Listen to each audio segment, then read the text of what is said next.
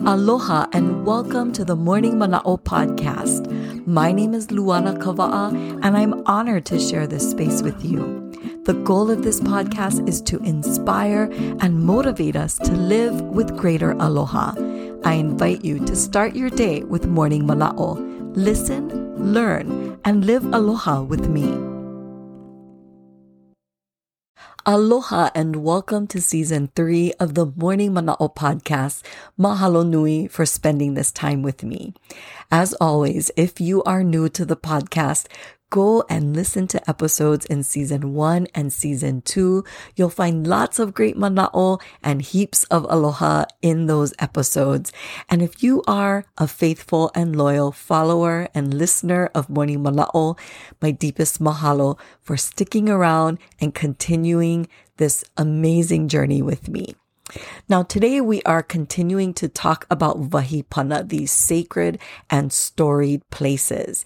This has been a series that I've been doing for a few weeks now, and we've talked about a bunch of different places on the island of Maui.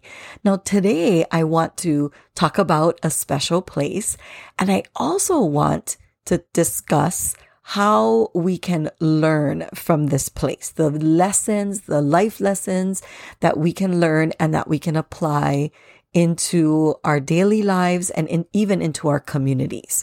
So the Vahipana today is Pu'unene. Now, this place often gets mispronounced as Punene. However, there is an okina there, a glottal stop in Pu'u, and there are two kahako, two macrons over the letter E in nene. So we want to elongate those vowels. So the correct pronunciation is pu'unene. And when we pronounce it correctly, we say it correctly, we then understand the meaning. Pu'u meaning hill and nene, our native Hawaiian goose. So when we put it together, we get this literal translation of Goose Hill. Now, for those of us who are kama'aina, familiar with the area of Pu'unene today, it is mostly flat. There aren't really any hills there. And so it makes you wonder what existed there in the past that gave it its name. Was there a pu'u?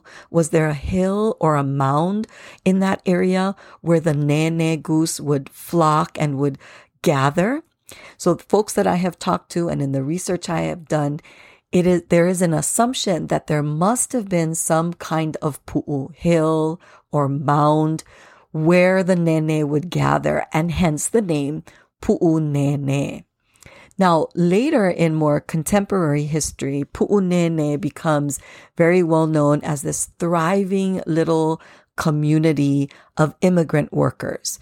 There were Japanese, Filipino, and other ethnicities who came to work on the plantation, and they made their homes there in camps in the area of Pu'unene. And they all worked in the sugar fields. And so there was this sense of community. Imagine all of these people coming from different places all over the world, speaking different languages with their own customs, cultures, and traditions, and they all come together now in this little community. They begin to share their culture with each other, their various foods, their customs, their language with each other.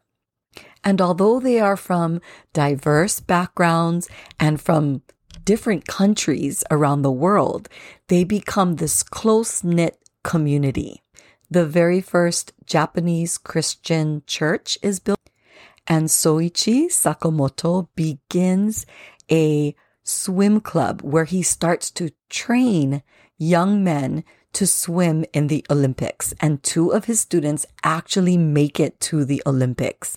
The people who I know who are from Pu'unene are so proud of this history and have fond memories of growing up in this little community. Now, in the 1950s, Kahului begins to get built up, and many of the families who lived in Pu'unene start to move away. As a young child, I remember visiting Ohana family as well as family friends who still lived in some of the old plantation homes in Pu'unene. But the entire landscape changes dramatically. Today, you can still see Pu'unene School. The post office is there as well, and then the remnants of the old sugar mill. Now, what are the ha'awina? What are the lessons that we learn from this history of Pu'unene? I was thinking about this and I thought there are several things that we can apply into our lives and into our communities. First and foremost, the acceptance of different cultures, different customs, different traditions. This is so important. Hawaii is made up of various ethnicities, people from various backgrounds. And we can learn from the examples of the people from Pu'unene in using that and celebrating those differences, teaching each other the language, the customs, the foods from your culture. The second thing I thought of is really building a sense of pride in your community. And we do that by building pilina, building relationships with each other, taking pride in the way our community looks, what it stands for, the accomplishments of its members, creating a legacy that can live on and a legacy that you can be proud of. We can do this in our own communities today. Get out, get to know your neighbors, share with them, take care of each other. Do things together as a neighborhood, as a community, and build those relationships and create a sense of ohana. And so we can make two commitments today. First and foremost, we can commit to saying this vahipana correctly, Pu'unene. And the second thing that we can commit to is developing a sense of community wherever you are, wherever you live. Mahalo. Thank you for listening and learning with me. If you enjoyed Morning Mana'o, please consider liking and sharing it. And let's stay connected. Follow Morning Mana'o on Instagram and Facebook. You can also visit luanakawa'a.com for more information and additional resources. Ahui ho. Until we meet again, keep the spirit of aloha in your heart.